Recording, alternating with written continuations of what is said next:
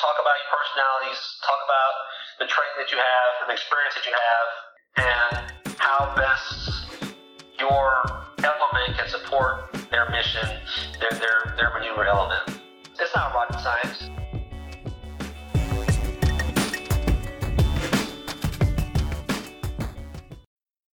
Hi, and welcome to the 1CA podcast. My name is John McElligott, your host for today's episode. We're joined today by Will Ibrahim, who is a captain in the U.S. Army and serving as the S9 for 2-1 Cav. Will, welcome to the 1CA podcast. Hey, John. Thanks for having me on. It's a pleasure. You got connected to us through a mutual officer who's in the Army Reserve, and he said that you guys went through the qualification process together and had served together on active duty. Were you trained in CA? Yeah, currently serving as the S9 for the, as you mentioned, the 2nd Brigade, 1st Cav here at Fort Hood. And yes, I'm school SWCC, that's SWC, Special Warfare School and Center, trained as a civil affairs officer. And was that something you came in, was there a different basic branch when you joined the Army? Yes. I did some time enlisted, did about 5 years enlisted time. I was intel analyst. Back then it was, the MOS was a 96 Bravo. I got commissioned through OCS, and when my basic branch was an infantry officer, did a couple of years in the infantry, and then I switched over to civil affairs after about three years or so, almost 4, in the infantry. Okay. So why do you want to switch over to civil affairs? Had you heard about it from someone else? So I just wanted the opportunity to be able to learn the language, to work in a small team, to do something outside of my basic branch, and civil affairs appealed to me. I thought there'd be a lot of opportunities here, and there are. And so I jumped over. That's great. And so you took the DLAB, I guess the Defense Language Aptitude Battery. What languages were you trained in? I was only trained in just one language, and that's Indonesian, or Bahasa Indonesia, however you want to say. Why that one? I guess it was based upon needs of the Army, really. I didn't really have a say so in it. Like, we just, when you're going through the qualification process, putting in your applications, you just prefer some languages. You have your preference list of languages, but it's not up to me, the final language decision of which one that I'm given and which one I start training for. Okay. Yeah, so it's not like you had any background in Indonesian. It was just you were good with languages, and they gave you that one. Exactly. Yep. That's great. That's right. Well, I want to talk about your current role as an S9. What does an S9 do, and how do you think it applies to heavy BCT? The role as a brigade S9 can really be boiled down into 2 different areas, twofold. One, you're a civil affairs planner for the brigade, and 2, you're the community relations liaison for the brigade as well.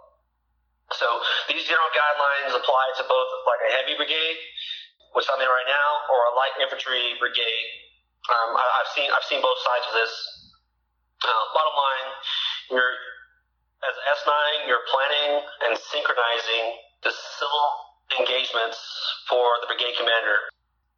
What are some examples during your training, or if the brigade is going to go somewhere for a conventional unit? What are some of the civil engagements that you have planned for? When we deploy or when we go to these CTC rotations, there's always civilians. There's civilians in the area of operations, civilians on the battlefield. These civilian engagements are basic stuff like KLEs, key leader engagements, SLEs, a senior leader engagement, or meeting with local police officers, police chiefs, mayors, imams, sheikhs, or it may be on the Unified Land Action Partners, like a UN OCHA rep, United Nations, OCHA rep, or USAID folks, and we're planning those civil engagements for the brigade commander to help his mission and to help meet his intent to help influence the civilian populace.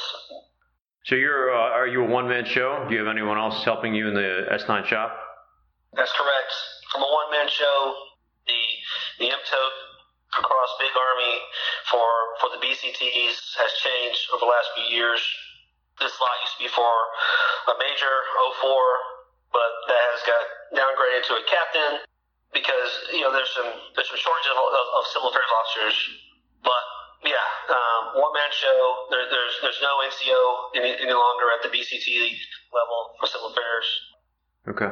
So you mentioned CTTs, and if people are not familiar with that, the military uses these combat training centers like National Training Center, Fort Irwin, California, GRTC, the Joint Readiness Training Center at Fort Polk, Louisiana, and we use them to test warfighting concepts. A lot of it is about testing the ability of staff sections to perform their duties, and so CA teams and companies are certainly in those rotations. My unit will be providing support for 2-1 Cav, and Marine Corps Civil Affairs units do similar exercises at 29 Palms in California and elsewhere. Yep. From your perspective, the S9 brigade, what do you think that a CA team or CA company could provide and support as an enabler to 2-1 Cav in that CTC or specifically NTC training environment? In my opinion, at the brigade level, the civil affairs planner should understand the operational environment. Receive the brigade commander's intent. Sometimes you don't have a CA planner like myself on the staff. It's just that CA team or the CMOC chief, and they're the only interface for the civil affairs elements there. But receive the brigade commander's intent for civil engagements, and then start integrating the CA, PSYOPs, or SF, Special Forces, all those soft elements to support those efforts. And then lastly, synchronize the subordinate elements within the formation. So those CA teams, PSYOP teams, or SF teams, or soft elements, synchronize those elements within the formations. The other part of that is that I believe the soft elements should take guidance from the S9 and incorporate themselves into the information operations or non-lethal working groups in order to execute their CA doctrinal task, which supports that brigade battalion commander. Could you talk a little bit about, build on that, the non-lethal working group? Who are the people at that table and part of that working group? You should have a planner from the brigade's S3 or brigade ops cell in there. You have the CA rep, probably myself, or the CMOC chief there. You'll have some of the PSYOP folks. If you're lucky and you have one, you'll have an IO officer, information operations officer there, or planner. PAO should be there. Other non-lethal enablers like the EWO, electronic warfare officer, and probably like an S2 rep to be able to help with the non-lethal cells integration to the intel side of the house as well. I actually got an excerpt from a smart paper from a gentleman named Kevin Merrill. He wrote it about a year ago. It states this: the non-lethal cell at the BCT, the Brigade Combat Team, serves a critical role in aligning the ground commander's intent with the complex tasks of conducting unified land operations amongst the local population. In a decisive action environment, the non-lethal cell focuses the commander's direct interaction with unified action partners on determining the conditions requisite or necessary for the return of responsibility to civil authority. Ultimately, that's what you're trying to do. Your plans, your actions, and that non-lethal working group want to take the brigade commander's intent and translate that to your actions so that you can ultimately transfer authority back to the local civil authorities. That's a really good summary. Thank you. What do you think a CAV battalion commander would like to hear from a CA team leader or a CMOC chief in a capabilities brief to describe what his or her team can offer to support the battalion mission?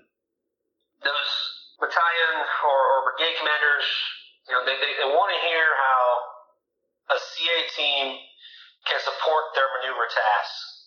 i.e., something along the effects of we have language capabilities without the need of an interpreter in some cases, and if the battalion commanders want to clear or eliminate enemy forces from a particular city or town, the CA team's soft elements can set up some key leader engagements with the cities, with leaders in the surrounding towns or cities to communicate the appropriate themes and messages in order to gain the civil popular support against your enemy forces that you're facing.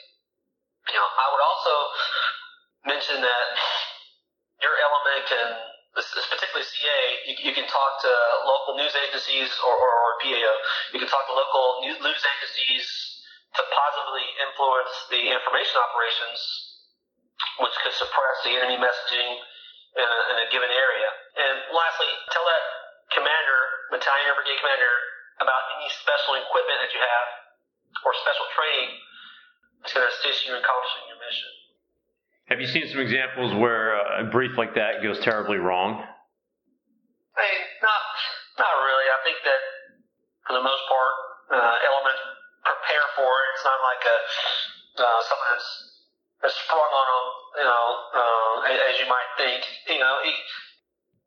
Sometimes you just talk about your personalities, talk about the training that you have and the experience that you have, and how best your element can support their mission, their maneuver element. It's not rocket science.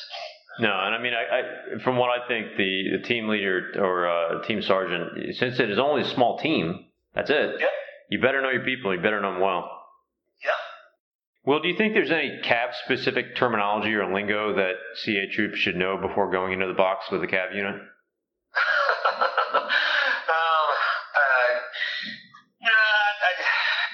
I guess I just haven't been here long enough to hear a whole lot of stuff, but I'll throw out some stuff. It's just some basic stuff to know. So, if you're having some conversation, know the difference between a spur ride, which is particular to cavalry units, versus a prop blast, which takes place like an airborne unit or air assault unit. Understand that Army units are called cavalry, not cavalry. Cavalry, that's a biblical term where the hill and in the Bible where Jesus Christ was crucified. But bottom line is just know your audience, research them, understand them, and any key words that matches like their lingo and the entity you're dealing with is going to be to your advantage. Right. I guess as CA units, CA personnel, we're trained to understand, what kind of environment we're going into, and should be able to do some of the background research before we arrive. So I'm anticipating that our company, in supporting your rotation, will be prepared and have done background information about 2-1 CAV. Yep. We'll be right back after a word from our sponsor. Do you have an idea for an upcoming podcast or know someone who may be a good person to interview?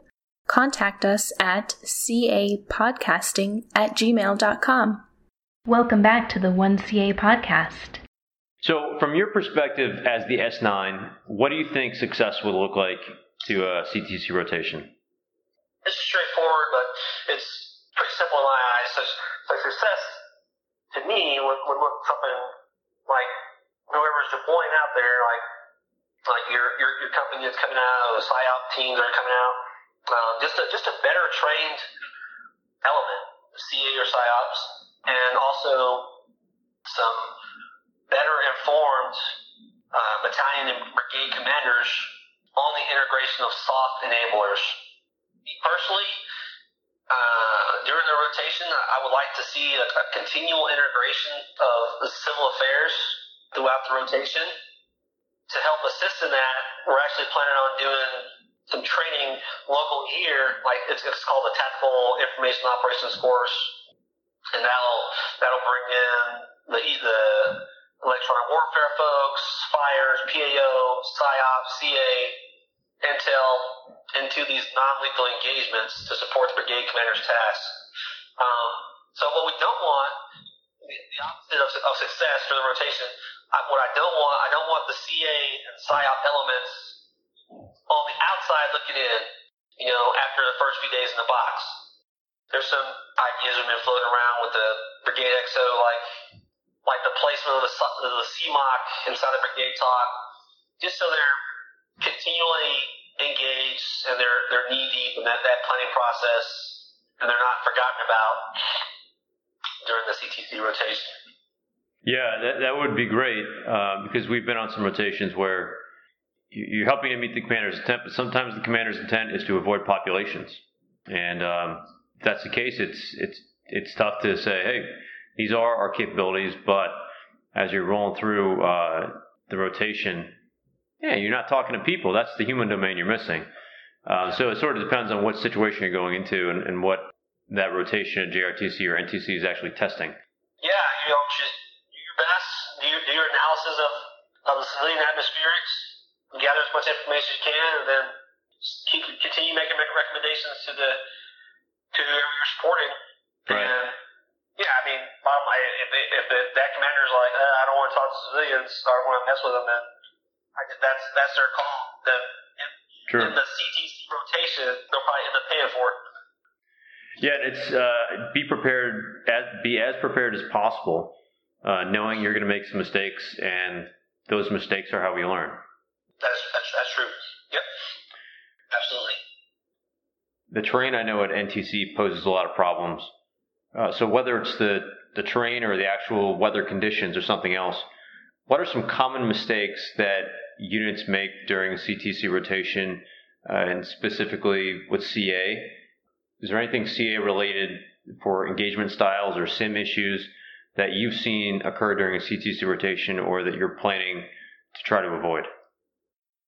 Kind of like what we were talking about before.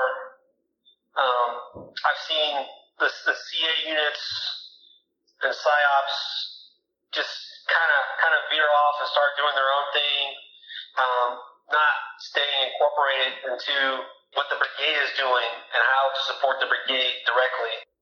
I've also seen a lot of lack of communication about some logistical requirements, particularly like your communication equipment.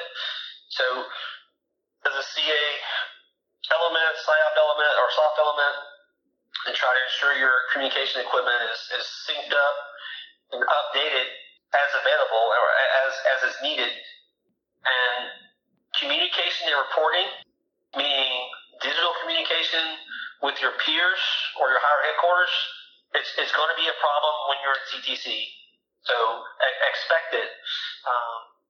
But having some TTPs or a solid pace plan to help alleviate those communication issues, that's going to help reduce your stress when you encounter those communication problems when you get to your CTC rotation. Yeah, that's good advice. We went through the same process because, the DAC is stacked against you, and your comms are going to go down one by one, and that's a test. Figure out how you're going to communicate internally and how you're going to communicate with higher and with anyone you're supporting. Yeah, you might look at bringing in like some civilian system or something that's not on the Army networks or whatever, some special cell phone app or your own personal laptop. I don't know. Play with it so that you can ensure that you have that communication. You're able to do your reporting and the information gets to the place it needs to be at the proper time. Yeah. So that gets to another question about planning and planning for a CTC rotation. How do you think commanders and first sergeants typically engage with units like 2-1 Cav and with you as the S9 between now and our CTC rotation? What is that planning and what is the engagement like? I think Captain John Nielsen and those First Sergeant Santos, they've done the first big step, which is start the communication as early as possible. I mean, we haven't done LTP yet. We haven't started any big exercises home station yet, but we're already talking with the CA and PSYOP elements. It's always a plus. The other thing is they can do is for assistance in planning for these CTC rotations is simply read DA and maneuver doctrine and understanding your metal tasks. that you're trying to train on. The next thing is, I wrote this down. Don't complain about the food at the party. When nobody knew what you wanted, nobody knew you were coming. Don't start complaining downrange or at CTC if you never communicated any of your requirements prior to going down there. First sergeants and commanders should communicate often and early, and I suggest bringing up those issues or those training concerns on a repeated basis until those issues are resolved or mitigated, so that you guys can have success in your planning at CTC. Good advice. Thank you. Will, do you have any final advice for CA units trying to integrate with T1 Cav in preparation for a CTC rotation? Yes, absolutely.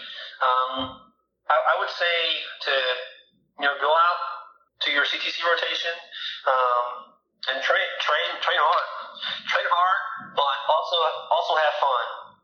It's okay to laugh at yourself. It's okay to laugh at some of the mistakes you make. The thing is, don't let NTC destroy your personal relationships within your unit. There is life after NTC. Lastly, I'd say, take some time, read some of the call documents related to NTC. There's one newsletter that's going around in our brigade. It was written back in August 2017. Number 17-19. The title of it is the 10 fundamental BCT skills required to win the first fight. And there's a section in there that discusses joint special operation forces and conventional forces integration and interoperability. There's some tidbits about transitioning integrated operations with your unified action partners, soft communications, and soft coordinations with conventional forces as well. But you can have a good time out there. You can get your good training in, but don't let it ruin your relationships, man. After you guys redeploy back. That's a good point. Yeah, it's going to be a stressful environment, but it will end, and people should come out stronger for it and build on the experience. Yes, absolutely. That's good. Captain Will Ibrahim, S9 for T1 Cav. Thank you very much for your time. Thanks for being on the 1CA podcast. Yeah, my pleasure. Thank you, John.